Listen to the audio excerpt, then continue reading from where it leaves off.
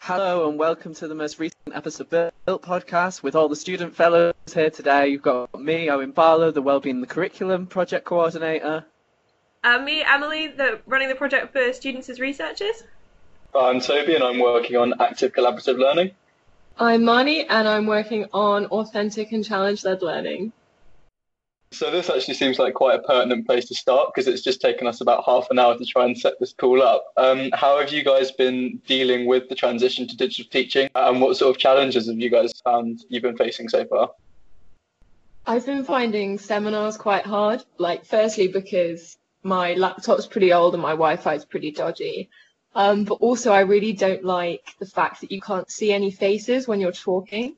I find it really difficult to connect with the discussions. But there's also been some positive things about it as well. There's been a lot more time for personal research, and when writing essays, you are basically locking yourself away you're locking yourself away for weeks anyway. So I think there's been good and bad things, but overall I think it's been pretty challenging. What about you, Emily? How have you been managing to work on your research and without the libraries? So as a postgrad researcher, obviously I didn't really have any contact hours beforehand, so I haven't really noticed much of a difference with that. But it has been really difficult not being able to go to the library because obviously researchers are quite isolated anyway. So going to the library is kind of like your social space. So I think it's definitely been challenging because I feel like I haven't had as many people to connect with and talk to. But also it's kind of, I think because we're in this lockdown, it's forcing people to try and be more social to make up for that gap. And so we've been having a lot of postgraduate researcher quizzes on events and stuff that maybe wouldn't have happened so much otherwise. And also the English department is setting up a conference, an online conference, which again is something quite nice. It'll be a place for everybody to come and share their research. So I think we're drawing a lot of positives out of it as well, but it has been difficult. No, it has been really nice to sort of see how people have been able to rise to some of the challenges and, yeah, like you say, kind of try and break through those barriers with organising events. But yeah, it is difficult. What about you, Owen? I guess you, out of all of us, still have quite a lot of teaching still going on, do you? Yes, I have quite a bit.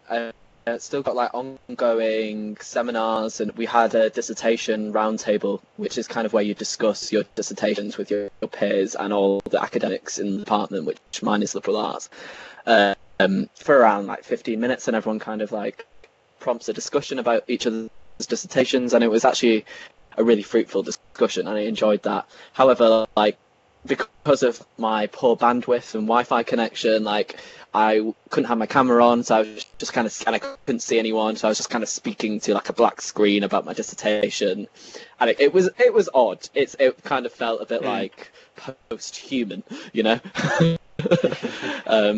something out of a sci-fi. Something like me banging on to myself my computer screen and waiting to hear fragmented audio from my peers.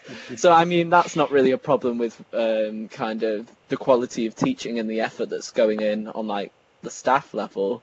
I guess it's just more in terms of the circumstances of many students permits that we just don't have the quality of Wi-Fi or technology that is needed for this to succeed at the level that perhaps the university would hope for.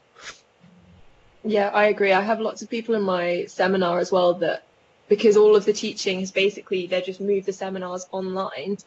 People are waking up at midnight, 2 or 3 in the morning just to attend the seminars. And I think although I've seen a lot of research about how to get around that, just because of the short time frame that everyone's had to move teaching online, I think it hasn't really been realised.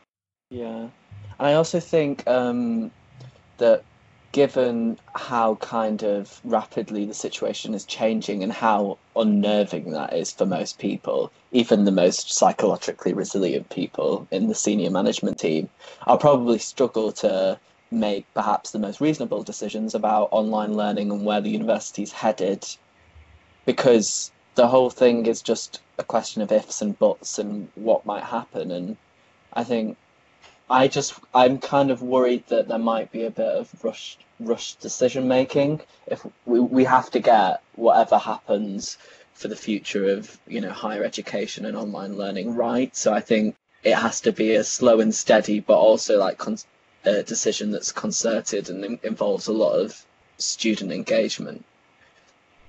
Yeah, for sure, I agree. I think, like you said as well, Marnie, about things like time zones and sort of even specific technology problems, there's some stuff which is quite hard to maybe realise on a more broad scale, but it needs to involve actually talking to students and understanding their exact situations that kind of teases out some of these problems, and then solutions can start to be made rather than kind of just applying a blanket solution and assuming it's going to work for everyone when everyone's in, really different living, working, technological, geographic situations. Mm-hmm. What about you, Toby? How are you finding? Because you're the only one who has online exams. Yeah. I guess to call them online is probably, compared to other subjects, I guess aren't so much online. Basically, we've been given our exam questions and we've got a month to produce 6 essays, basically. So obviously it requires the internet to do it, but it's not sort of the same as people who've got like these 3-hour or 7-hour or 24-hour periods to log on. So yeah, it's been a really different experience to what I'd normally be doing at this time of year, revision compared to kind of production. And yeah, it's been sort of hard to adapt, but it's also been quite interesting for me because in some ways this assessment style I think suits me better.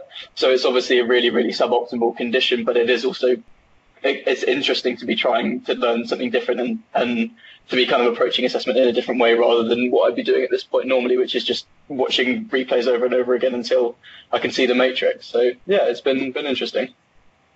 I actually think that assessment is one of the ways which this could be a positive experience, because it really does take the focus away from these sort of memory tests, which obviously there's been so much research discrediting them and they're still so popular.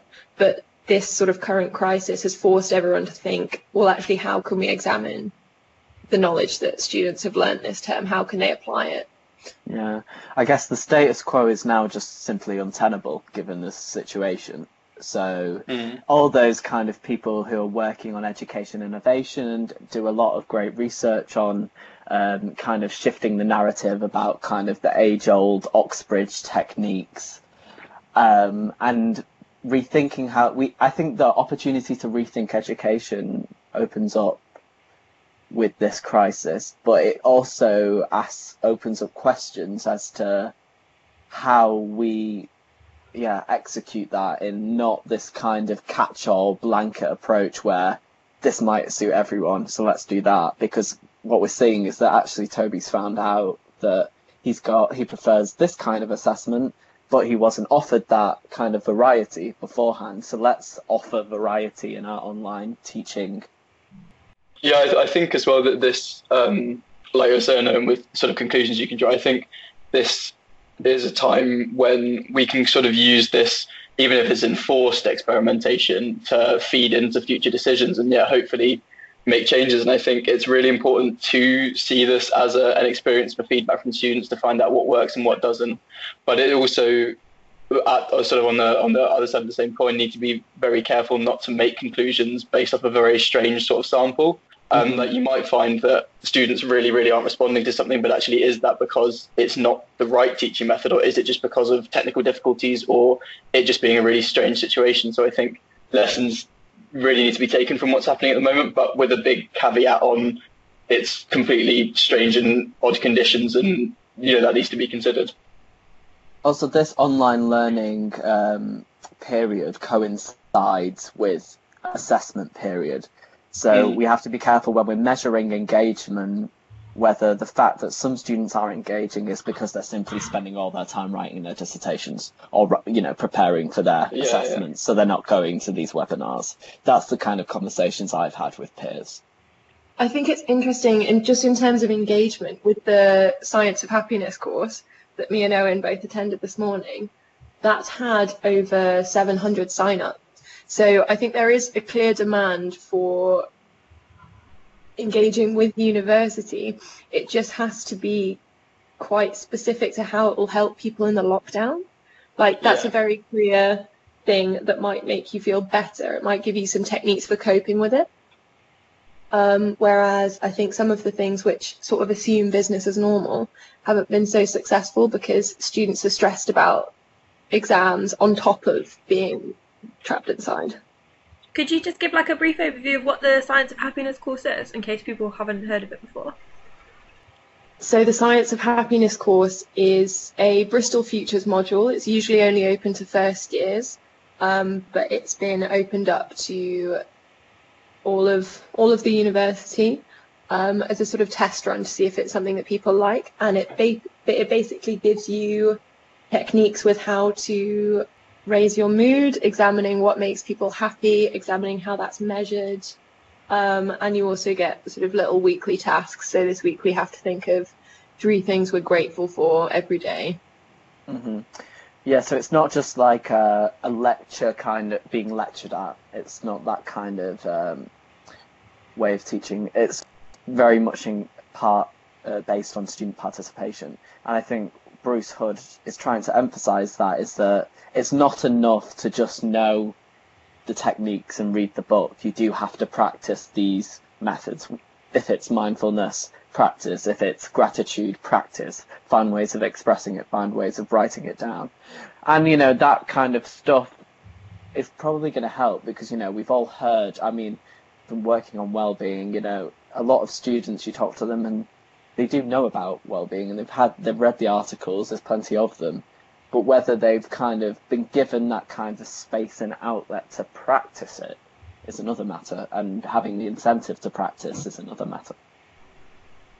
And is that being delivered with synchronous teaching or asynchronous teaching, or a mix of both?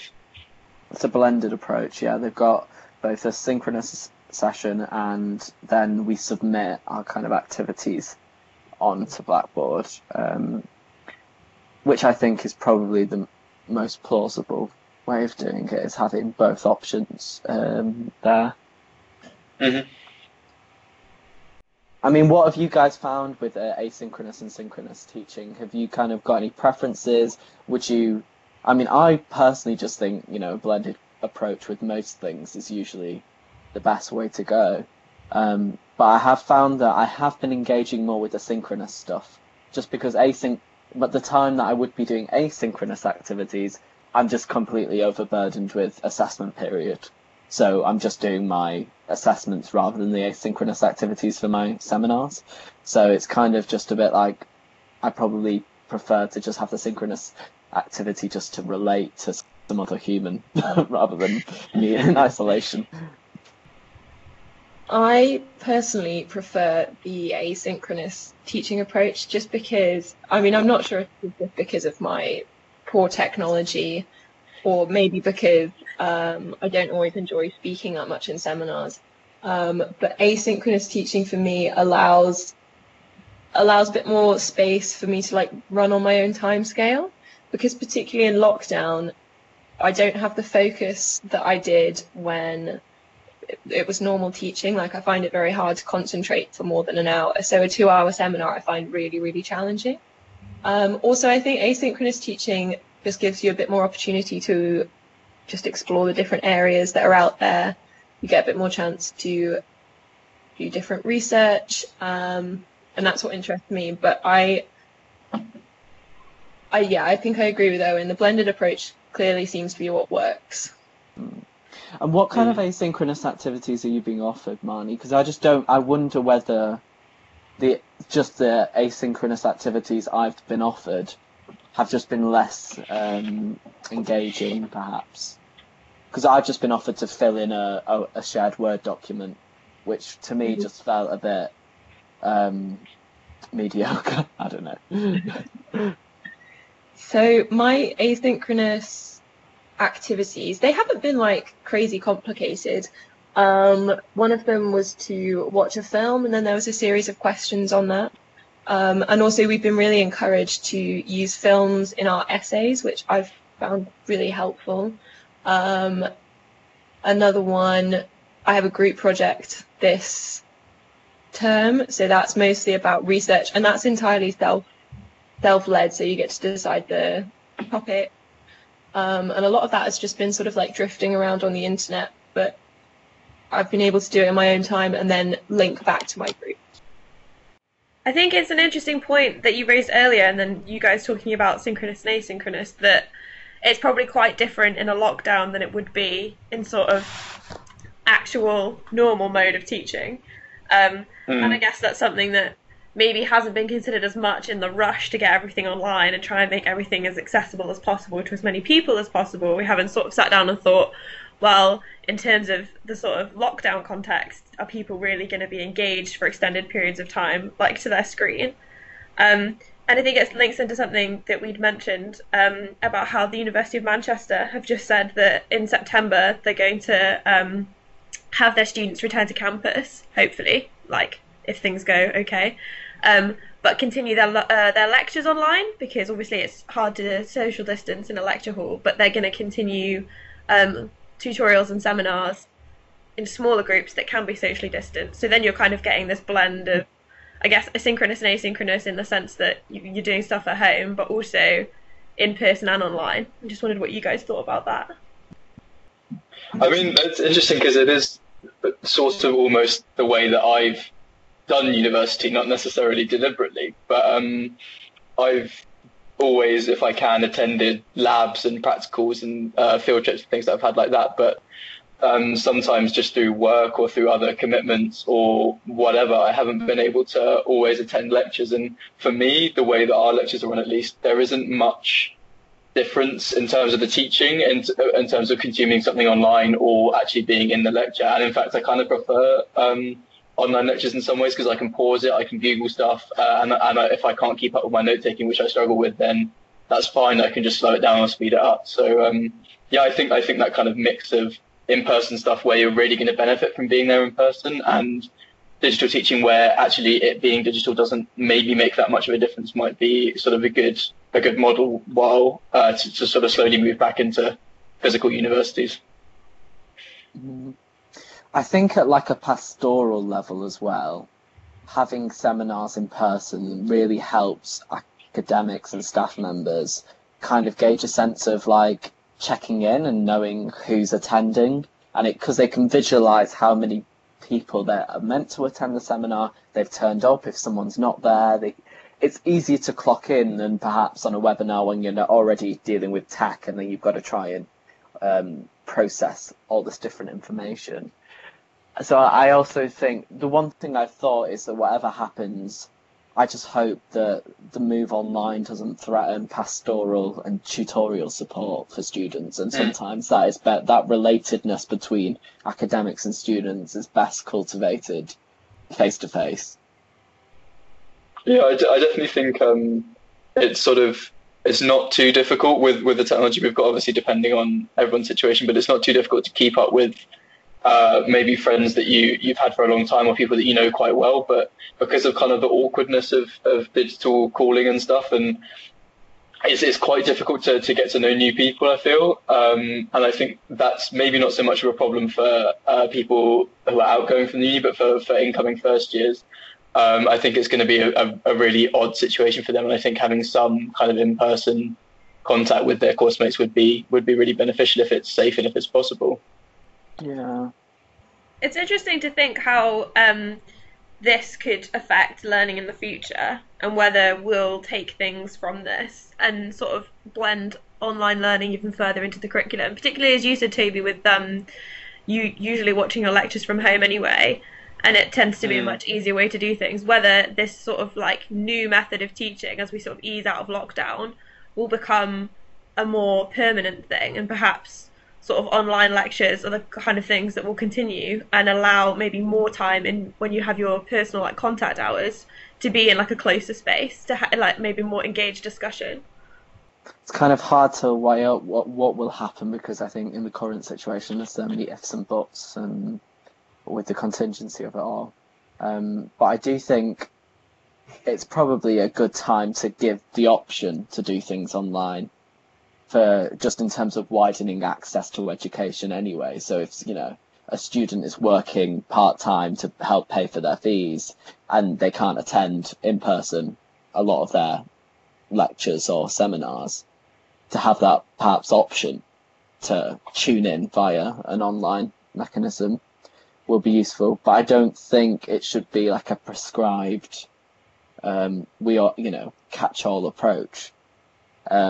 Because I think it boils down to like what some students' motivations for going to university are, and I think some people's vision of university really won't be this whole sitting behind a screen to get my degree vision, because that's not kind of what they've grown up with. Whereas some people are a bit more open-minded to seeing, you know, how ever-changing nature of modern society might see this as a great opportunity to connect with more people, gather more information quicker, you know, cultivate time management and efficiency. So yeah, it is a matter again of reaching out to students and asking kind of the more deeper questions like what do you expect from university when you apply? What do you expect from online teaching? What are the boundaries for your kind of engagement? Yeah, I do hope if kind of there is something learned from this whole experience for universities, or, you know, if something's carried over, it is the idea of optionality, and that there isn't an approach that suits all students, like you said, and everyone's got different motivations for coming to uni, and everyone's got, I think that this crisis has sort of highlighted the different access to technology and workspace at home access that students have, and I think I'd really love to see Bristol and other universities take on the kind of optionality approach and allow students to some degree build their degree in terms of their assessment, their learning, and the way they're taught for themselves in the way that works for them. I think on that point, on like offering options from like a well-being point of view as well, I think because from the research I've looked at, offering like loads of options with no kind of roadmap or guidelines, or kind of no kind of advice on what might benefit you, can actually be quite anxiety inducing. And noticing the difference personally from like feeling less anxious about like fear of missing out and like, you know, less rushed because I'm in lockdown, because I guess I've got, you know, my kind of periphery and horizon is so much smaller. I have less things to choose from. So I know I only say this is because Bruce Hood offers in this Science of Happiness course, like there is access to this nudge app, which is kind of like frames itself as a personal coach. So kind of, and I've heard this in before, is that an idea of bringing kind of more personal coaches and like academic coaches into universities. So not just people who are counsellors and therapists dealing with mental health problems, but people who just, you know, helping like prompt students wherever they want to go. So, you know, a first year coming in might not know whether asynchronous or synchronous suits them, or whether sitting in front of a screen suits them better, or whether, you know, being around others doing practicals is better. So kind of just getting to know the person and what they value is probably, and then that coach saying, okay, this is probably the pathway for you then. Yeah, for sure.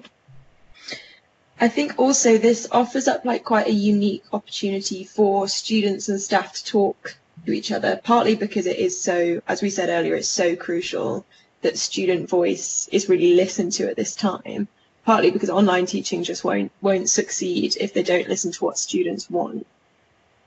But also because, like, I know lots of people this year who want something more from their personal tutor, whether that be that they want their personal tutor to set deadlines for their dissertation, or whether they wish they knew their personal tutor a bit better. They're using these sort of apps and new sort of technologies. It does offer up a really new way of communicating. Mm-hmm.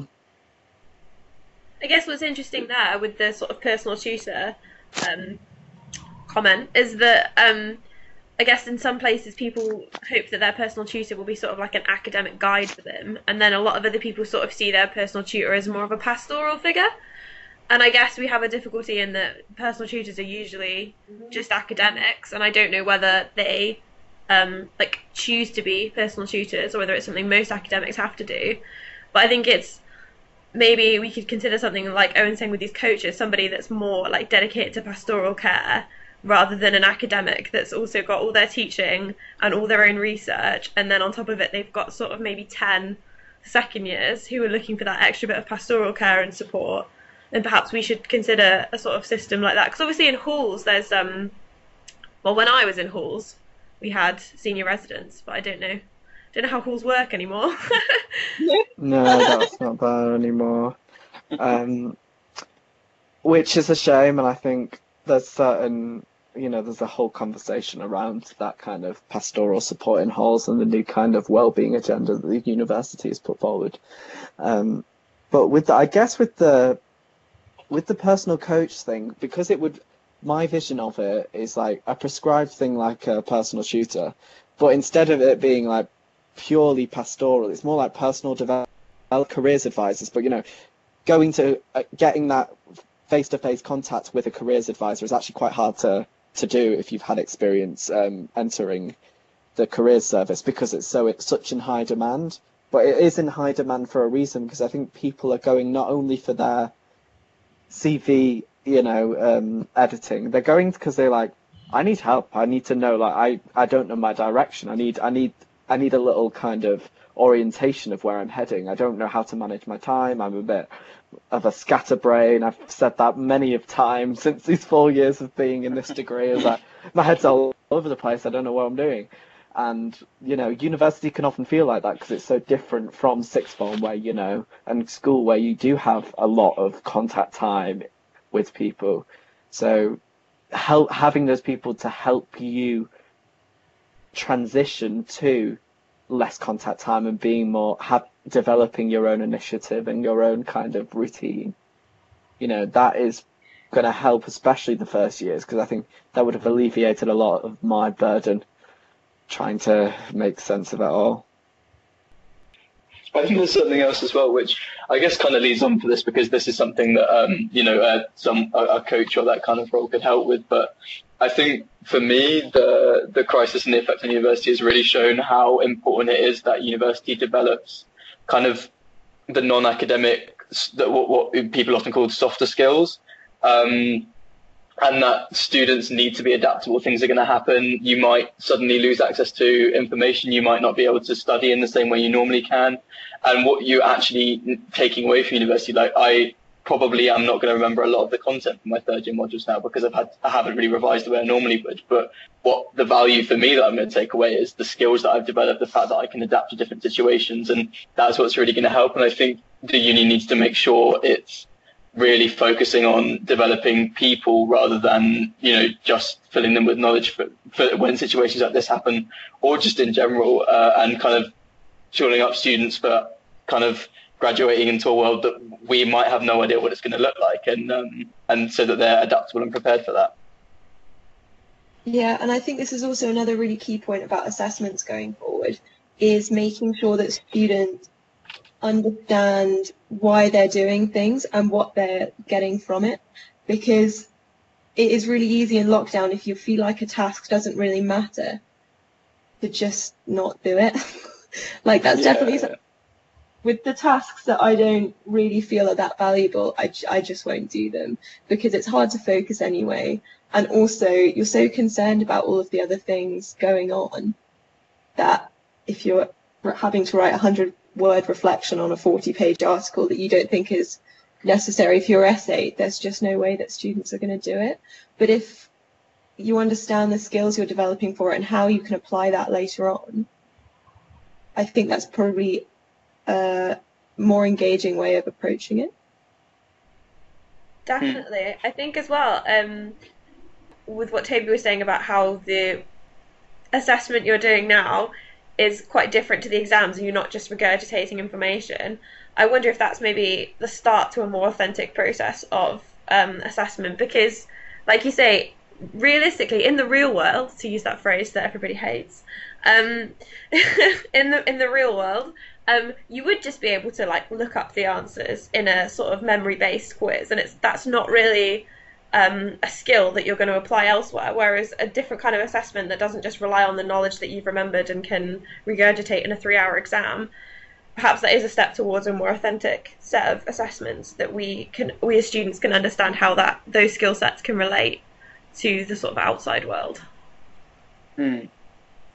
Yeah, definitely. Although I think there's something that this has made clear to me as well, with changing our assessments, is that I think if you're going to change assessment, and obviously I really believe that they should, I think it needs to be brought in as early as possible, and it is made clear to students what they're doing things for, because this has, and I think speaking to other people in my course, they found the same. This has been really, really tough for us, because we're so used to one way of learning and one way of being assessed, and then suddenly we're getting these same questions but having to approach them in a completely different way. And if I had more time, if we weren't in the middle of a global crisis, there's a lot I could gain from this, and I'd love to be able to. It's nice being challenged, but obviously the uni didn't have a choice in this case. But for just to have a different assessment method kind of put upon you, and suddenly you've got to completely change up the way you've been learning for 2 years is difficult. So I think slowly and surely changing assessment methods and starting with first years and bringing that in is really important. But I think it is something that needs to be done, and I think it's something that would really benefit everyone. Mm-hmm. And I guess what we're all kind of touching on here with the word of adaptability was brought up, and having variety in assessment helps with those interpersonal and soft skills, where you need to be adaptable. So we need to have various different assessments where we can adapt to them. So gearing students up for years after years of either writing essays, in my case, or doing examinations in your case, Toby, it lacks that kind of sense of what Emily was saying, either the real world or the post-university world, whatever you want to call it, where your time isn't spent doing only one style of content creation or whatever. You're going to use various different means. This is definitely something that links into research-informed teaching, and something that was brought up at the Education Committee when they discussed research-informed teaching, about how often the sort of idea of RIT, research-informed teaching, is to just give students one big research project at the end of their 3 or 4 year course, as we have dissertations. But often that comes as a big shock in the same way that you're saying about assessment changing now, because they haven't been given the freedom or the capacity to do an extended research project for 2.5 years, and then suddenly at the end of their degree a lot rides on it and they haven't built those skills up before. And Hilary, the SU education officer, was talking about how we need to change the timeline of university degrees and start right from when students coming in start challenging those ideas that they have of assessment and grades, and give them independence in research projects or different forms of assessment in this case right from the beginning, so that as they work throughout their degree they get more and more familiar with that, so that when it comes to their 3rd year and it counts the most, they're prepared for it and they're not just sort of shocked into a new method of assessment that comes last minute. Mm-hmm. I think also I know you're putting together something, talking to students about their research projects, Emily, and how they felt about it. And you sent me a few questions to kind of have a look at, and it really got me thinking. And one thing I thought about as well was my research project was really, really interesting. It was hugely challenging, but it was great. But I learned so much from it. But it's stuff that the kind of things where you're like, oh, if I did that again, I'd know what to do. And it's stuff where if I did it a second time, I would improve massively, and it would be a really beneficial learning experience to be able to have figured something out and then to apply it to something in the future. And I haven't had that chance really, because we just do we do little sort of practicals, but in terms of research, we do one big research project and that's it. And unless I choose to do a master's or whatever, I'm not going to be able to apply that directly. So yeah, being able to kind of iteratively build on your skills and apply them to new situations is really important. Definitely. Okay then, so just to round off, I thought I'd ask one thing that you guys have been doing that keeps you motivated throughout this lockdown. Oh, wow. I've actually been doing a lot of like physical activity, around the house. What I found in the libraries and in working in an office is that I've always wanted to do stretch breaks, or if you're getting a bit agitated or anxious, just shake it off. So I just now around my house, because I've got space in my room, just go around dancing, doing squats, just shaking off any kind of inner tension that I've got. And I find that just having if I'm knowing that if you're listening to my body, I guess, if I'm feeling agitated at my desk, go with that, do something else, come back to it, rather than sitting with it and then being I'm just gonna turn my screen off. So just listening to my body a bit more helps. I haven't been quite as active, unfortunately, but I've been trying to read quite a lot more. I think at uni I've never really been that motivated to read because you spend all day kind of reading papers and which are designed to be the most boring things in the world to read. But actually I've had some time now to kind of sit down and read stuff that I just want to read because it's interesting, and read fiction. And it's been really nice because I'm not staring at a screen for a bit. And kind of I'm just using different parts of my brain that I haven't been using all day, and that's been nice, and that I think has kept me going and kept my brain from stagnating. I think similarly to Toby, I've been doing activities that I don't usually have time to do at university. So I've been cooking recipes that take an obscenely long time. I've been baking bread, which is actually a really good way to break up the day. I've just genuinely been transitioning into a 15th century woman. As it turns out, 15th century women have some thick hobbies, so very good hobby. I've been trying to change the way I sort of look at how I work, because I think often we let it get past us that we think, oh well, if normally I'd be in uni, I'd be doing like a 9 to 5 day, but there's no way you'd be doing a 9 to 5 day. Like if I actually counted the hours I sit and write my thesis in like a normal circumstance, it's probably only about 4 hours a day, because the rest of the time I like go for coffee, or I meet someone, or you chat to somebody in the library. So I've been trying to like reassure myself with that and just work in the mornings and then spend my afternoons, like you say, doing things that you don't always get to do when you're sort of procrastinating in the library. Yeah, you can't go to Parsons and accidentally somehow make it last 2 hours when you're at home, unfortunately. So, Exactly. Yeah, and just to finally touch on this point of like feeling like you're getting your timetable wrong and your routine wrong in lockdown, just remember like you're not working from home, you're like at home during a pandemic and you're trying to work. And that's a big difference. We've not been like, oh, I'm going to just volunteer myself to work home. It's a very different set of circumstances. So don't apply the self-criticism in the same standard. I say that as someone who's been doing it for weeks, and now I'm saying no. I think that's really good advice. Okay, so I think we'll end it there, but it's been really great to chat about the way we all experience lockdown. Take care, everyone. Take care of yourselves. Bye.